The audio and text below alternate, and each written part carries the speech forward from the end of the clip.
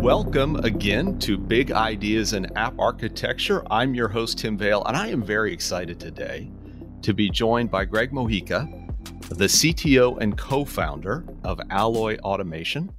Now, Gregg, you and I had a chance to kind of catch up a few weeks ago and had what I thought was a great conversation. And we really kind of started by kind of learning a little bit about what you're doing today with Alloy Automation, kind of what your background is. I thought, you've got, at least in my mind, a very fascinating founding story. Kind of the timing of it all was kind of interesting. So maybe let's get kicked off by just, tell us a little bit about you, kind of, certainly Alloy Automation, how it all came together. And then, as the podcast certainly is titled, we'll maybe spend a little bit of time talking about architecture and software and all the other stuff. But first of all, I'd love to just hear about you again and how you got here. Thanks, Tim. Interesting story, kind of how we got here. My background, I'm originally an engineer. So, wrote code way back, starting like 2009, 2010, that era. Got in basically when the App Store was a big thing. So I started in iOS development when all the rage was, the iPhone. And this is around that time when the App Store had launched. And so a lot of good stuff, a lot of exciting stuff happening at that point in time. Obviously pivoted into web development. Went to work for a company called First Data, big financial services business. So you can look me up online. You'll see that I guess I shouldn't lie about my age. I'm relatively young still. So I ended up actually not going to college and going directly into industry. And that's where I ended up landing at First Data. And we did a whole bunch of stuff there for a few years, everything from their developer APIs to some of their marketplace tools, you name it. And I always wanted to start a company. My co-founder and I, longtime friends, and we thought to ourselves, we both had experience in the commerce space, mine at First Data, which ultimately became Fiserv, and she had worked at Wish previously. And so we kind of joined forces and started to think about some of the issues in commerce. And we really realized that automation and integrations were a huge problem. And there's a bunch of tools out in the space today, but what we've realized is that a lot of these tools are not very good for the complex requirements that a lot of commerce companies need. And so we put our heads together and said, let's build a prototype. We got into YC. So this was 2019. Really, this initial project was a side project at the time. We didn't anticipate it to be a company. We knew we wanted to start a company, but we weren't sure that this would be the company, and we weren't sure how things would pan out as things typically do. And so we built this thing, launched on Product Hunt. One day, got to number one of the day. We were totally shocked, blown away. We thought to ourselves, okay, maybe there's something here. So around that time, we actually had one of the founders of Webflow reach out and said, look, if you build this, I'll fund it. And this was kind of the moment in time where we started to realize, okay, maybe that we actually have something on our hands. So it had some exciting traction. That was what drove us to apply to YC. We were very fortunate to get into YC. And so we did the Winter 20 badge. And just do me a favor, because obviously being in the startup world for a while, I've heard of YC, but I don't think a lot of people, maybe they do. I have no idea. But just for a second, kind of talk a little bit about YC is, because it is really fascinating. But again, I'm not sure that everybody kind of understands the concept there or what it is. So YC is Y Combinator, and what it is basically kind of the famous incubator out in Silicon Valley. They're based in Mountain View, and they funded basically all of the major success startups in the past decade. So things like Airbnb, Dropbox, you name it. The list, there's just hundreds of companies on this list, right? And so getting into YC is a huge stamp of approval from the perspective of, hey, they're backing you. And then they give you this great network of other founders and just network and advice and mentoring and so forth. That really is pretty invaluable, especially when you're starting off and you're not necessarily sure what how things are going to go. So it's basically a 3-month program, and they have 2 batches. They have one in the summer and one in the winter. We did the one in the winter, and it's interesting because you think of it kind of like a very structured program, but it really is whatever you make of it. It's kind of like college in a way. Well, I guess I shouldn't be saying that though, because I didn't go. But it's basically whatever you make of it. And so it's an unstructured program in the sense that they have programming, but you can kind of come and go as you want. They have, they bring in some of their previous founders. So we had, the Airbnb founders talk to us. We had Oh, a whole really? bunch of other That's founders kind of speak neat. to us. Yeah, it was really neat. And then they do one-on-one mentoring, and they coach you basically through building your product. And the companies that are in this program are companies that are, they're just getting started. These are typically not companies that are, established or, in the market already. They have no product. Maybe there's just one or two founders, and that's it. And so, they're coaching you through how do you build that first, prototype, you get the first customer, how do you iterate, how do you raise money, and go from there. And of course, as I'm sure you're going to continue telling, I mean, you guys picked kind of a, I don't know, fortunate or unfortunate year to kind of get things kicked off. I know we talked a little bit about that before, but so, I mean, 2019, we all know what comes, of course, later in the year in 2019, or at least what's named for that. So yeah, what was kind of, you guys got in, got started, then what It happened? was funny. So we get into YC, right? And I'm, super happy. I mean, it's I'm like, ecstatic. My co-founders ecstatic. We're like, this is the best We thing made ever. it. We made We made it. it. And so we're super excited. We get into YC, and then everything's going great. January, except we did the winter batch, right? So it's January to March, Oh, okay. So you even did the winter batch. You're like right on the edge right on the of, edge. Like we it's going to be great. We're going to be totally no. Everything's next Elon Musk. everything is we're on top of the world, right? Literally, it's amazing. And then all of a sudden, right? So January, February goes by, everything's great, and it's funny because at the end of February, it's fundraising season for Y Combinator companies is typically the last month, right? So you finish your product, you get some customers, and then you raise some money, raise your first round. And so they gear you up basically in March at the end of the batch to raise money. So in February, one of our group partners sits us down and says, look, guys, you want to be conservative with equity. You don't want to raise too much money. You want to be smart, raise from the best possible investors you can get, right? There's a lot of money out there. It's a really bright future. Just make sure that you're being smart about it and doing it the right way. And we took that You're the top of the world, Greg. top of the You're world. top of the world. Be conservative. Nothing to worry about. This is fantastic, right? Nothing to worry about. We've got Y Combinator's backing. We're going to raise a bunch of money. We're going to be great. Well, there's this thing called COVID. I bet you haven't heard of it. It's happening overseas. It's starting to trickle into the U.S. And if you remember the progression of COVID, it's coming in, of course, from the east, and it's going east to west, right? And it's hitting. The first thing it hits is the West Coast in the United States. Seattle gets hit really hard, right? So early the first week of March, Seattle is getting a bunch of COVID cases. People are freaking out, right? San Francisco, I think, was the second major city in the country to get COVID, and we're in San Francisco, right? So now all of a sudden, people are starting to panic, right? And I remember, the mayor of SF says, we're putting in shelter in place. You can't be in person anymore. So YC, of course, there's no playbook for this, right? YC is winging it just as much as everybody else is. So we get on a Zoom call like 2 weeks later. Keep in mind, it's a Zoom call because we can't even be in person anymore. The same guy who told us, look, you got to be, super conservative with equity says, you got to raise as much money as you can, as fast as you can from whomever you can. And that was the right advice at the time. Don't get me wrong. He was giving good advice. But it was funny because I'm scratching my head going, didn't you say the exact opposite, just 2 weeks ago, That's the startup world. You've got to be adaptable, and you've got to be able to make decisions, with short notice and, based on the information you have. And that was our world. So we started our fundraise. We officially started the fundraise like basically the day that the markets collapsed. I think they call it Black Monday 2020. Things were just chaos. I mean, just like we had investors, in Silicon Valley, if you have a deal, a handshake deal, that really means everything. It's very much kind of a word of mouth sort of trust situation. We had investors, who would never have done this before, saying, look, I'm super sorry, but like my stock portfolio went down 40-50%. I can't write the check anymore. Financially, it's not a smart idea. And it was crazy. Like I never forget it. It was the craziest time. Yeah, I appreciate you telling that story because I mean, I know COVID obviously serious business and it's been a scary time, but I think for you and your co-founder, I mean, and certainly your business, what an interesting kind of, unfortunate, but interesting nonetheless kind of time to be starting your business.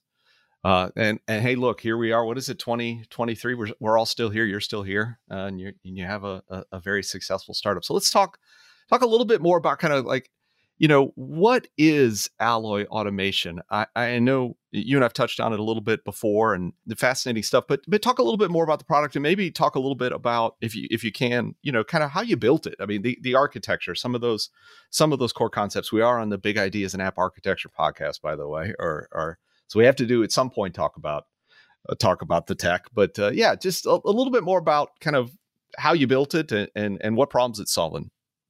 So initially, we set out, right, we're a commerce-focused company. We set out to solve problems for merchants. And so we got into YC, and we were initially selling the product.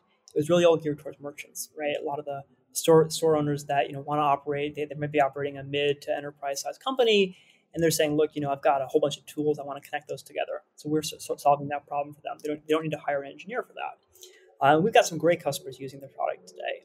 Folks like Burberry and many others, Murad and so forth, that are using this. And those are some of the larger companies. We have many small merchants as well being powered by Alloy. We were hearing over the past several years has been that a lot of our partners, so the integrations actually that we are connecting for our merchants, were saying to us, look, you have these integrations. We have huge library today. We have over 200 integrations in the commerce space today. It's an unparalleled library for anybody in commerce. And we're hearing this over and over and over again. And so we were hearing that these businesses, these partners of ours, were saying, we want to actually leverage your technology to power our own integrations. So that got us thinking. And so we actually launched another product using the same technology stack, the same integrations, everything we've built, but on top of the existing technology called Alloy Embedded. And what that does, that allows software businesses to natively embed our technology in the form of an SDK in their product. So for instance, if you want to say, look, I want to build an integration to Shopify or Attentive or BigCommerce, that might take you several weeks or months or whatever to build that in-house. You're dealing with authentication, rate limits, and of course, all the mappings and so forth for the APIs. You can do that in a matter of hours with Alloy Embedded. And so you just pop in our SDK and you're off to the races. And so that's our second offering. So we have our merchant-facing product, Alloy Automation. We have a business-facing product, Alloy Embedded. But at the core, we are all about commerce, helping people to enable integrations and to save time and money from building these things in-house, where you normally need to outsource that to an engineer. You can do that in a low or no-code environment that'll really save you a lot of time and let you focus on things that are more important to your core bottom line. Yeah, and I think one of the, we get back into the tech, but I think, one of the things that I think is so interesting, given kind of not only what you're doing, but really the timing in which you did it, is we talked a little bit about this before.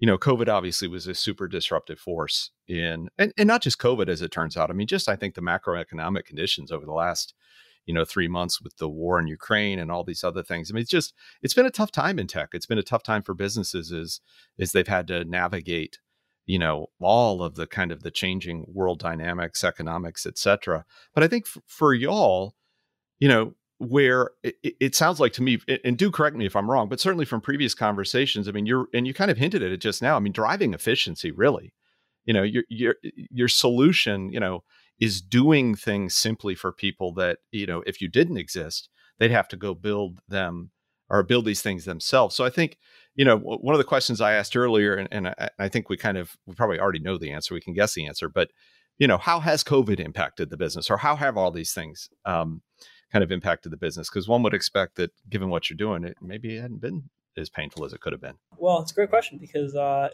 you would have asked me in March 2020, I would have been very bleak outlook and said, the world's ending. Why did I do this? Quite literally. But it's been interesting in the sense that think about what commerce, what happened in commerce during COVID, right? What happened was this massive tailwind shift to focus on e-commerce, right? People were, who were historically going into, a shop or boutique shop online, I'm sorry, in person rather, they could not do that anymore, right? And so as a result, because there were shelter-in-place orders and all these sort of things in effect, you had to go online. So these businesses also had to shift, right? So, there's always been Amazon and many other folks, who have been, champions on online commerce. That's not changing. But the shift that actually happened in COVID was the fact that a lot of these smaller retailers also moved online. And so when they were moving online, who's powering those integrations? Because what's happening is when you operate an e-commerce store, you're never just saying, look, I have a Shopify store and that's it. You have all these other ancillary applications that are powering your abandoned checkouts, your text messaging, your email flows, all these sort of things that are part of that commerce experience online are being powered by other applications. And so during that kind of migration to e-commerce over the past few years now, Alloy was actually in a very interesting position because we were commerce focused. So we were able to take advantage of those tailwinds. And then now, of course, we have this interesting environment, which it's been challenging definitely for tech in the sense that there's been a lot of ups and downs.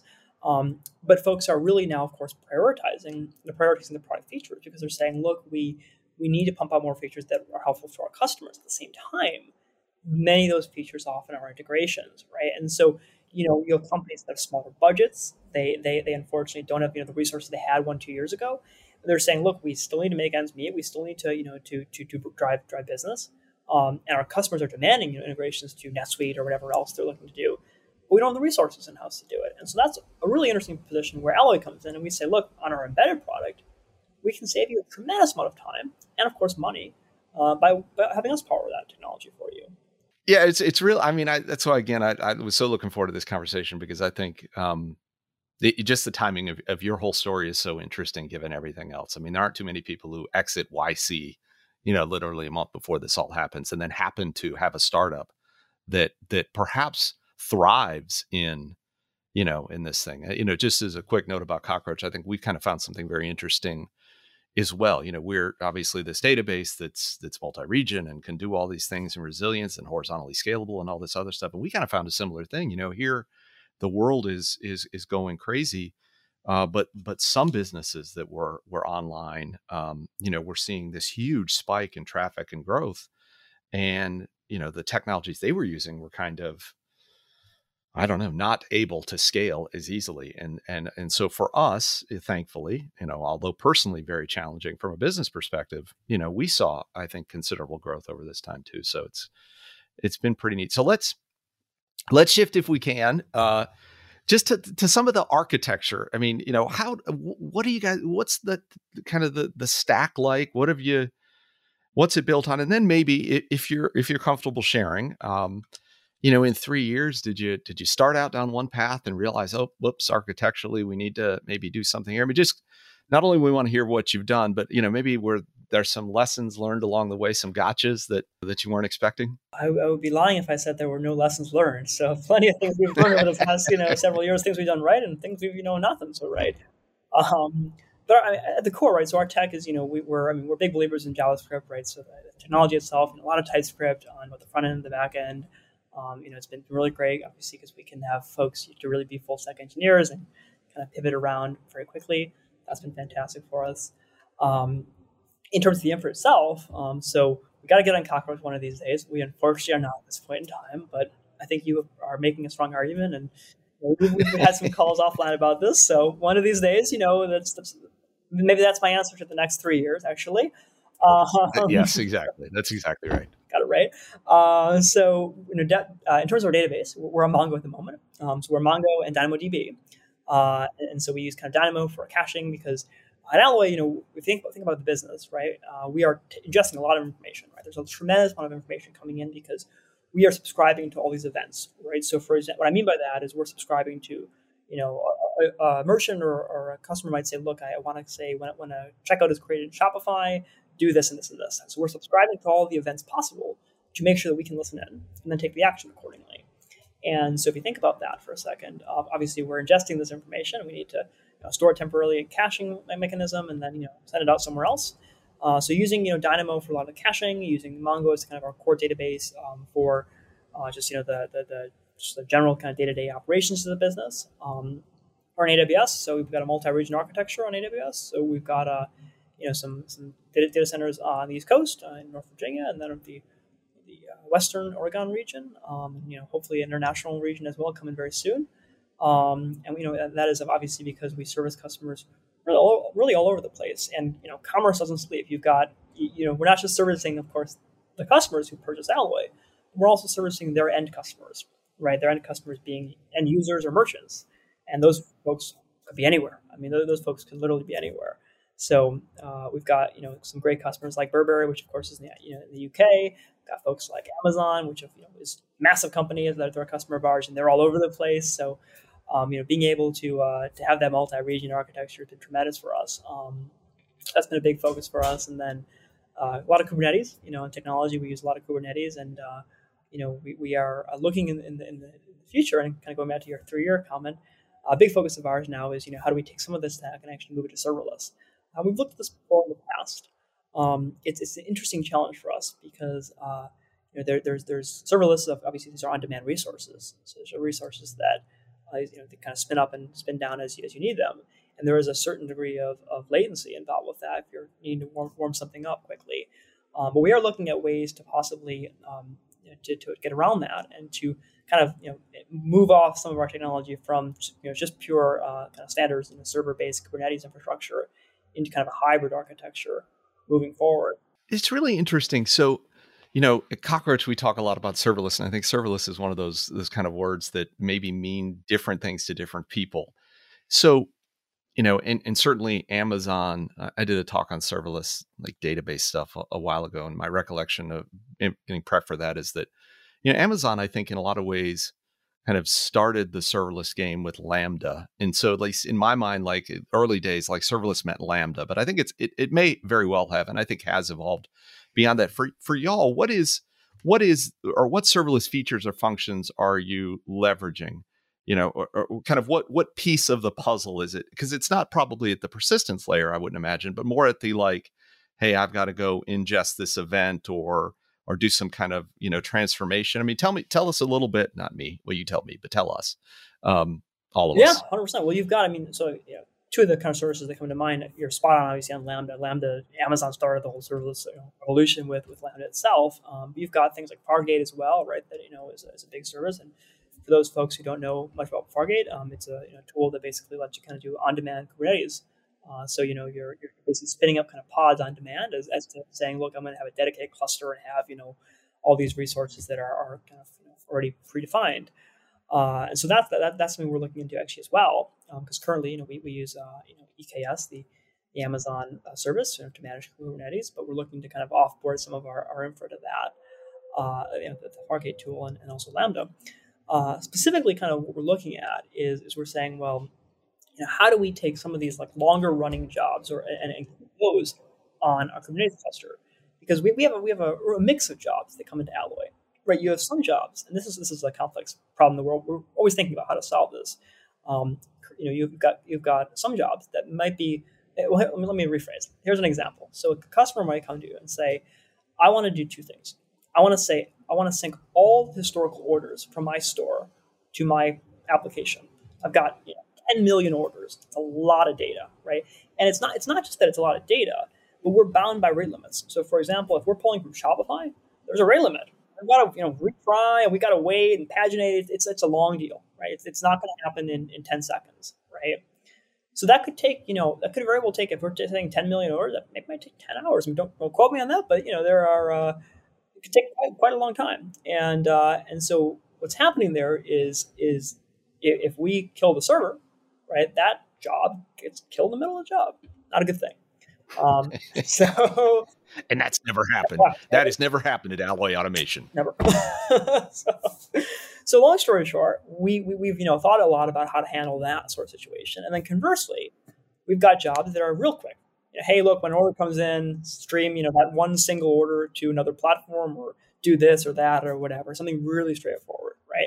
And that might take, 100 milliseconds, less than that, right? So you've got this polar opposite world where you've got a tremendous amount going on, in the sense that, you could have a 10-hour, 10-day, long execution. And then you've got a scenario where the job might run for 10 milliseconds or 100 milliseconds. So balancing that is a really interesting thing for us. And so we're saying to ourselves, well, how do we persist some of those larger jobs, right, on maybe our core Kubernetes infra, for the long term, for those kind of jobs, but then we offboard some of the more simpler jobs to like a serverless technology. Currently, that's all running in the same queue, in the sense that we have different kind of worker pods that do designated work, but we're looking to say, how do we offboard and kind of fragment that into using serverless? Because I think serverless is a tremendous opportunity for those softer, smaller running jobs, where we can just turn it on, turn it off, and we're done. Yeah, and I think so too. And if I'm curious on your thoughts on this, or if this is something y'all getting into, because we're building kind of this serverless version of our database, and I think one of the things that for us has changed is people, our customers want to consume things in a different way than they're used to, I mean, EKS and Kubernetes services are a little bit like this, but this idea is, you may not really have a sense of what your scale is going to be, or, how much compute or storage you're going to need. And so kind of planning that infrastructure for the highs and lows can be difficult. I mean, I know obviously Kubernetes can scale up and scale down, but kind of one of the benefits of serverless, it seems to us or to me, is that, you begin to pay a little bit more kind of by consumption as opposed to, to by node or some of these other things. So, perhaps maybe a little bit more predictability, and certainly, instead of having this giant thing that's always on that maybe isn't being used for some reason, you can scale down to almost nothing. And then, okay, a job comes in, I need to execute this small batch very quickly, spin up, do my thing, and then go away. And, I'm not paying to keep the lights on. I mean, do y'all think about some of the kind of the efficiency there almost from a cost perspective, or is that not a big driver? It's a big driver. It's very top of mind. You think about kind of what we do, right? Is it's different times of the year, different times when folks are planning things. Like Black Friday, obviously, you're gonna have a lot more traffic on Black Friday than you're gonna have in the middle of of June one day, right? Because for commerce, Black Friday is a big time, holiday season, right? Another big time. And so for us, to be able to quickly scale up based on the demand is tremendous. I mean, serverless is it's built as infinitely scalable, right? So you're really not worrying about, gosh, am I going to have to set up this monitoring system and worry about the cluster having a problem at a certain capacity. Obviously, those things are problems we've solved, and we've worked around the limitations of a non-serverless architecture. But as we look to as we add more and more users, and we encounter more and more complex problems, I think that the scalability and also the cost is fantastic. It's we're in a recession. Whatever the government says, I think we're in a recession, and so everyone's thinking about cost cutting and being efficient with with capital. If they say it, it must be true, right? Absolutely. Another, because I know we've talked a little bit about it, you mentioned you're building on top of it, Kubernetes, and I don't want to get you in trouble here, but Kubernetes is one, I maybe not as dramatically so as other technology topics, but there to me seems to be a little bit of religious fervor here. Like people either love it and it's God's gift to everything. Some people, I think are starting to maybe tire of it. I mean, what's been your journey? Kubernetes is not easy. And I think you have to have, quite a bit of skill, internally, or skill you can rely on externally to kind of help manage. What's been your journey with Kubernetes? Just out of curiosity. I mean, is it something y'all have had some great resources that knew it well? Has it been kind of a learning journey? I'm just kind of curious what your overall experience and then kind of thinking on Kubernetes as a tech is. Yeah, I think we're biased. I mean, in the sense that, we started on Kubernetes, right? So I think had we not started on Kubernetes, I might have a very different response to you, in the sense that, if we're migrating or God knows what, that there's a lot of work involved in that. But we made an intentional decision in the beginning to say, look, we want to make the most scalable infrastructure as possible, and Kubernetes was a great solution for that. There's certainly a learning curve. I mean, there absolutely is. But how we've kind of architected our system is we've got the core kind of API running in one group. We've got what we call worker pods, and those pods are running in another group, and that is handling the kind of the day-to-day jobs. We have another group entirely called like our long-running queue, and that's what handles those many possibly 10-day or 10-hour sort of jobs, right? So we've been able to take advantage of that substantially because it's just baked in. It's really easy to spin those up. Versus setting up an infrastructure around that, building it yourself, it's very difficult. So we've been able to just use this tech, and for our business, it's been really great.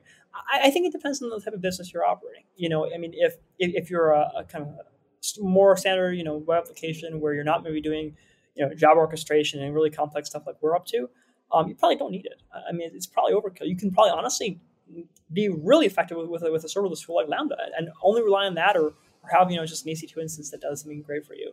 But our infra is a little bit more complex. Yeah, it's just so funny because in my role as head of solutions engineering, sales engineering, I get to talk with companies all over the place, and big and small startups, and very large enterprises. And it's funny sometimes you talk to folks who just get enamored with the technology, because they've heard about it and they want to kind of bring it into their organization, or their CIO or CTO or CEO says, hey, I heard of this thing and we got to push this thing down. What we end up encountering is, and particularly with Kubernetes, I think, because, we're a database and you can run it on top of Kubernetes, but, we use stateful sets and it's a stateful service, which is not traditional Kubernetes. But you end up getting folks who are like, hey, we're going to run your database on Kubernetes. Oh, that's awesome. Do you have a lot of experience with Kubernetes? No, not too much. And it's like, well, wait a minute. Learning a new database technology is one thing, but, trying to combine that with something I think as complicated as Kubernetes is like, that might be a rather tall order. One other thing I know you and I talked about before, and just kind of curious, you're coming to us live from Hawaii. And I know when we talked previously, I think you guys are using regions in the West Coast of the US and West Coast to East.